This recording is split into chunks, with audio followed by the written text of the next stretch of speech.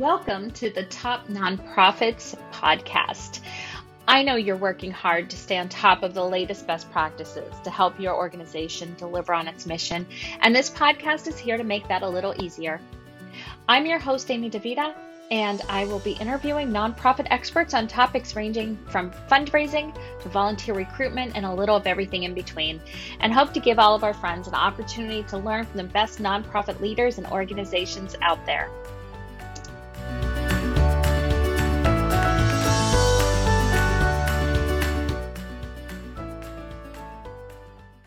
All right. Well, welcome everybody. This is Amy DeVita at Top Nonprofits, and I'm really excited about this conversation today that we have with Amber Leonti. She is the Director of U.S. Philanthropy for global nonprofit Operation Smile. And Amber today is going to talk with us about a topic we've been covering quite a bit lately, and that is accepting cryptocurrency donations for your organization. Coming up soon, actually the same day as Giving Tuesday, November 30th, we will also see many nonprofits, including Operation Smile, who are involved in Bitcoin Tuesday. A little background: Bitcoin Tuesday is an international campaign. It runs parallel with Giving Tuesday every year to connect crypto-friendly nonprofits with crypto donors and companies to help raise money for worthy causes before the end of the year during that crucial fourth quarter. So again, thanks for joining us. Amber, thanks so much for joining me today and taking some time out.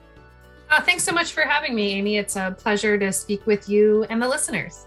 Before we go too far, get into any of the crypto questions and Bitcoin stuff, I'd love to take a minute, and if you could please bring our audience up to speed, give us a little background on your professional experience and your role at Operation Smile, and tell us a little bit about Operation Smile's history and mission.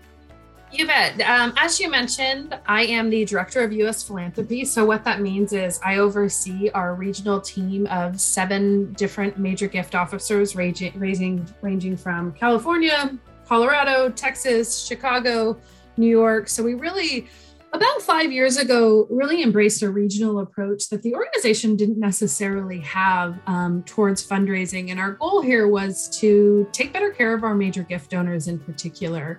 Operation Smile is a family, started as a small family-led organization 40 years ago. We're moving into our 40th anniversary in this coming year, and we've just grown immensely. And so as we've grown, it really became apparent within the last 5 to 10 years that as our major gift program has grown, our staff necessarily to support those major donors haven't grown. And so that is my primary role, to not only work with our high value donors, but also oversee the strategy with the team. So Operation Smile as a whole, as we were talking before, you said you've heard of Operation Smile, but you don't necessarily know exactly what we do. And so Operation Smile is obviously one of my favorite things to talk about. So we had humble beginnings 40 years ago in the Philippines. Our founders, Bill and Kathy McGee. Bill is a retired plastic surgeon. He just retired out of private practice about 5 years ago. He had heard that in the Philippines, there was quite a few kids that needed cleft palate or cleft lip surgery. And while cleft lip and cleft palate surgery is a specialty, as far as surgeries go, it can be done pretty efficiently. For a lip, it can be done in about 45 minutes. The palate could range between 2 to 4 hours, just depending on the severity. And so as a young plastic surgeon, he gathered 5 other plastic surgeons and said that we were going to spend a week in the Philippines and help as many kids as possible and then head back to their private practice. And so they got on the plane, headed to the Philippines, and they expected to see about 40 to 50 kids. And when they got off the plane, it was more like 400 kids were waiting for them, and their families were there. And so, for lack of a better term, like Kathy looked at Bill when they got on the plane and said, like, this is what we should be doing. This is our calling. And so 40 years later, we've worked in 60 countries historically and been able to do surgeries on over 500,000 patients. And that's just surgeries. The number of critical interventions for nutrition, speech, and all of those things far outweighs that number. And, whenever people hear where I work, they say, oh, you guys do surgery. And I always say, yeah, we do surgery.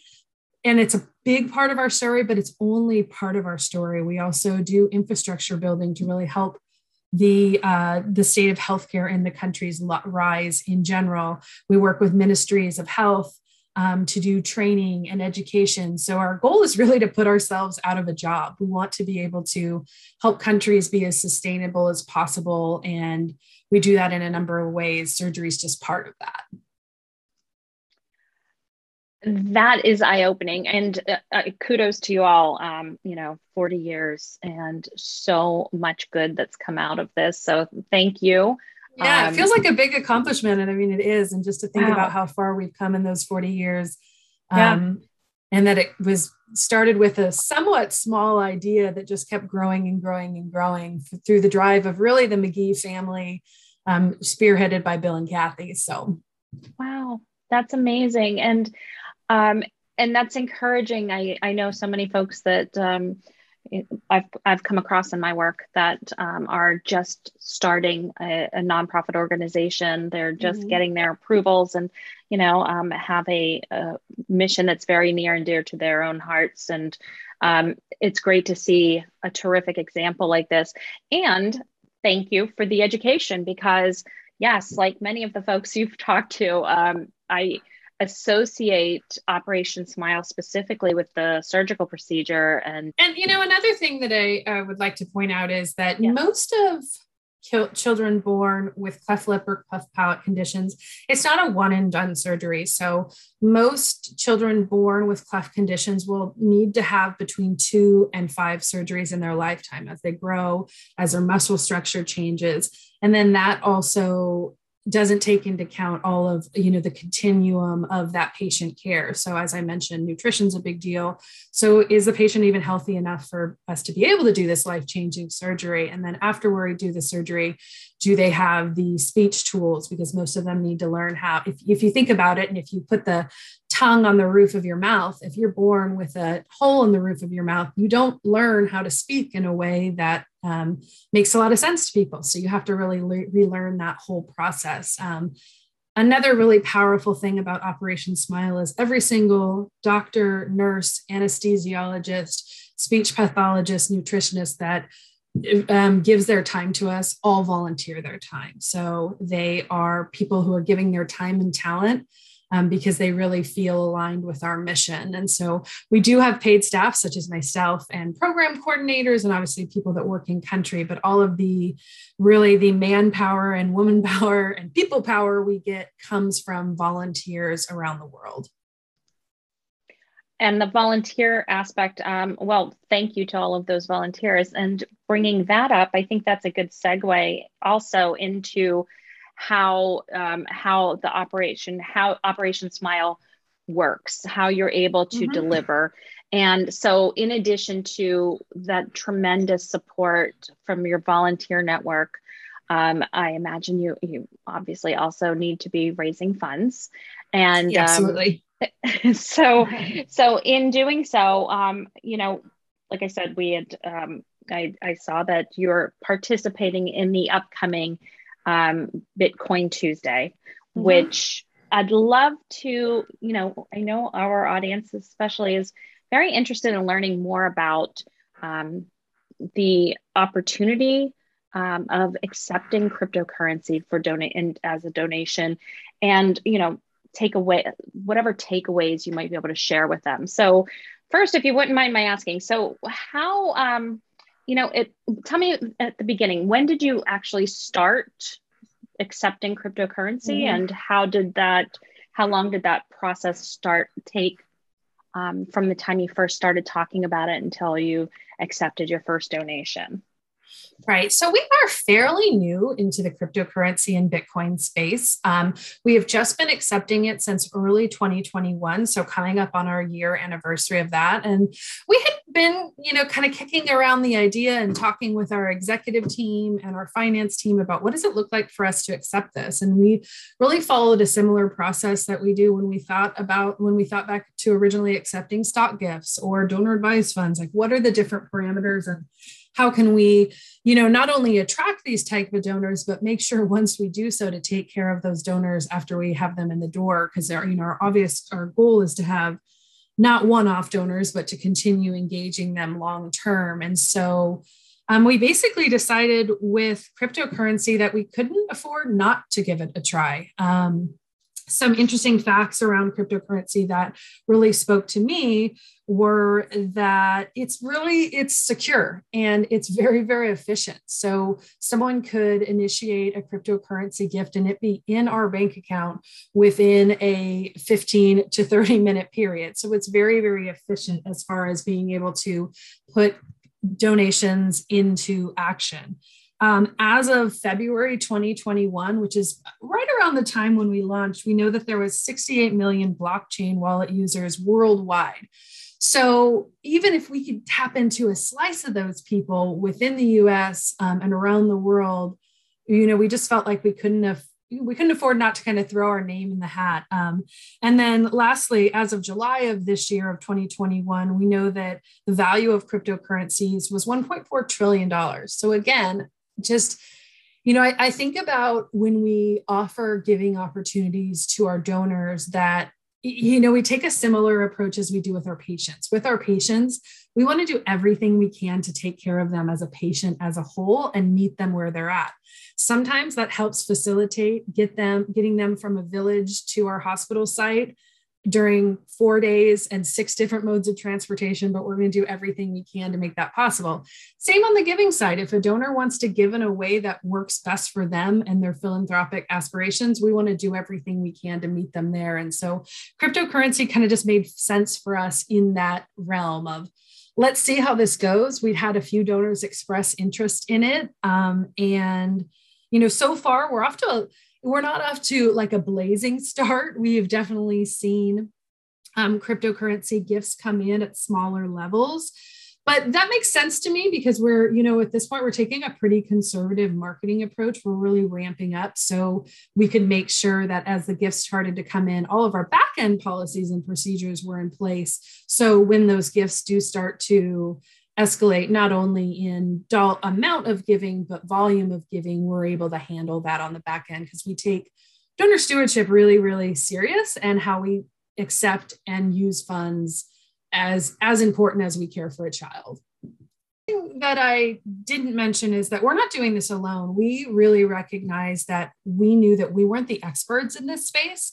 And so we have partnered and relied heavily on the Giving Block, which has provided us a lot of tools to say, this is worth giving it a shot, and we'll work in partnership to accept the gifts in order to further your mission. And ultimately, that's our goal, right? We don't want to accept currencies just to accept currencies. We want to be able to do so to reach more people, to care for more patients. So all of it is, a cyclical of we only do things with everything we do ends and begins with our patients and our donors. And if we can match those two things, the better we are. And we felt really confident with the Giving Block that they are the experts in this space. And so we've really followed their lead to take these first steps into accepting cryptocurrencies. So let me ask you a question about the process. I know it's a question that came up a lot on a recent webinar that we had, which was, besides, I think our most popular question was, how do you even get started? So you've helped us with that. Thank you. And beyond that, though, when you're communicating, you're working with your executive team at your organization, or maybe it's a board,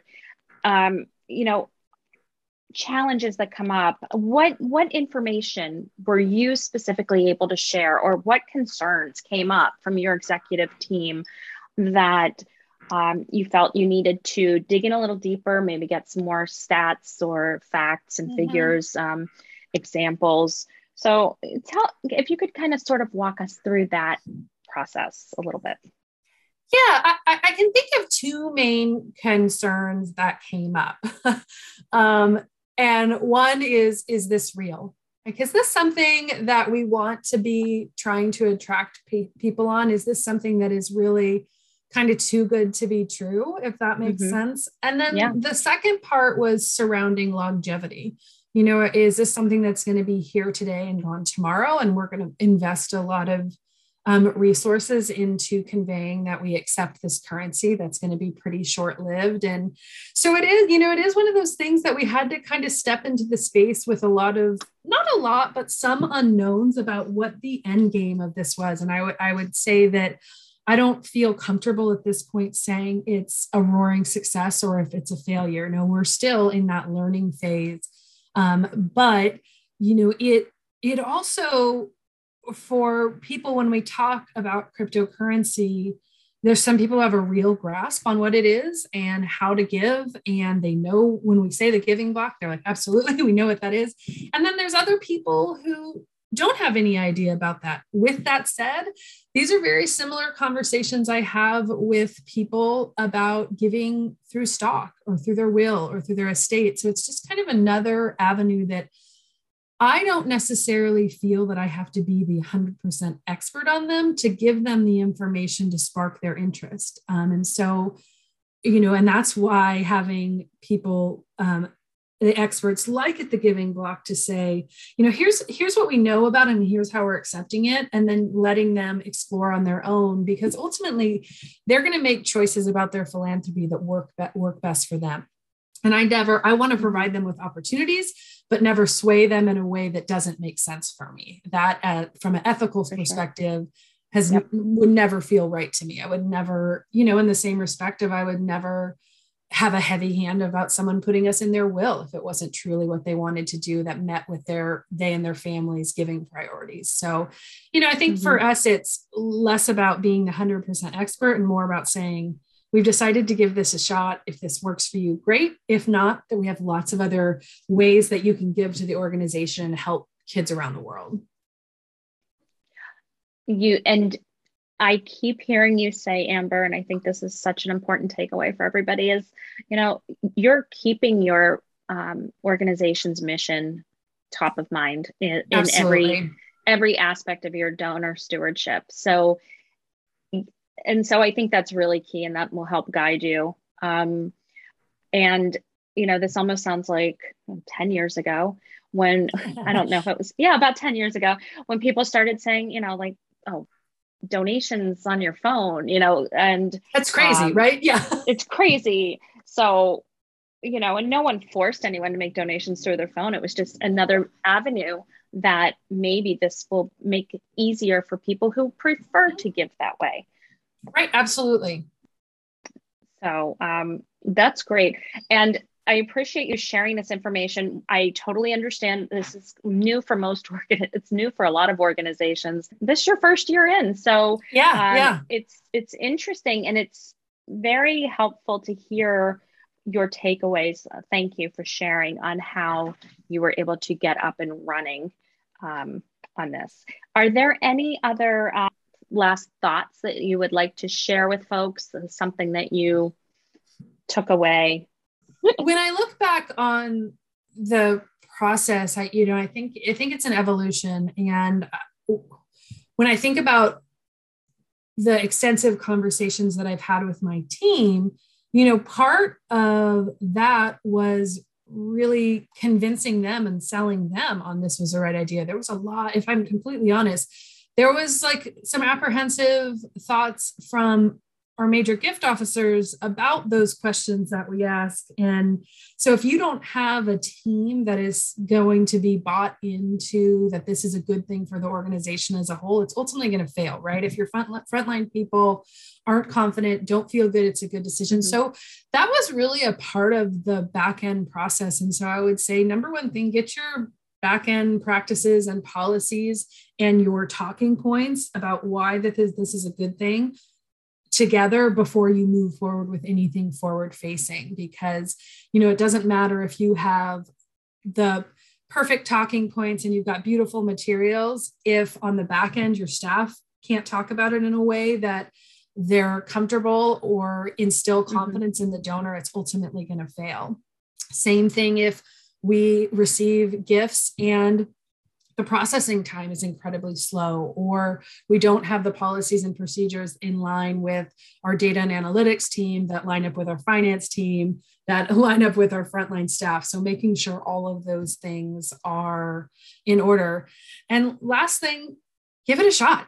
Do your best to talk about it and promote it, always, as you mentioned, with your organization's mission in mind. That's what we do every single day. And if you're just chasing giving opportunities because it's a new shiny thing, you're missing the goal of what it is to be a frontline fundraiser. And so, I think it's interesting. I love Giving Tuesday. I think Giving Tuesday is just like one of the coolest things throughout the year, of people saying we're one year going to take this opportunity to pour some extra love and energy into the organizations that we love.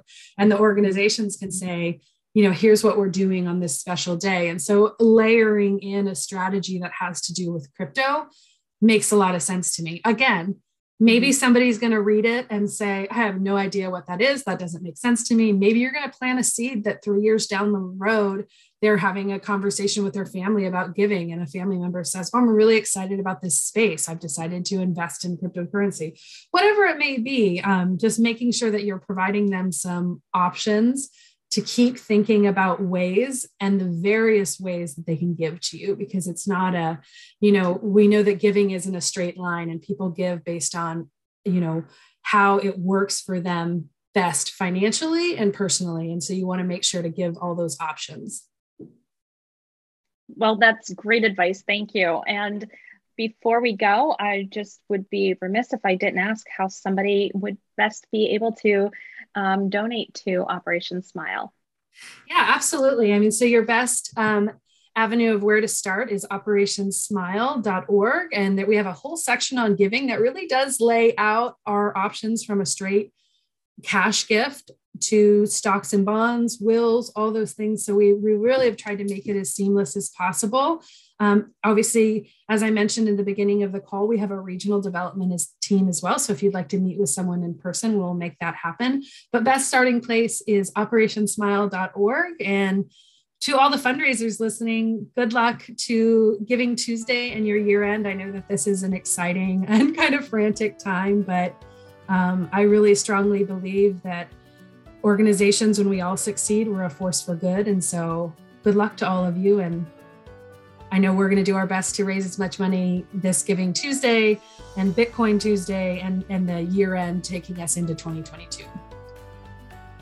Terrific. Amber, thank you. I would like to, wish Operation Smile another 40 successful years, except your goal is to put yourself out of business. So maybe that's not the best thing to wish, but I just continued success and happiness and smiles for all of your stakeholders and for all of your clients and the lives that you've changed. So thank you so much for this. Thanks so much for having us, Amy. Take care. I appreciate it. Thanks, everybody.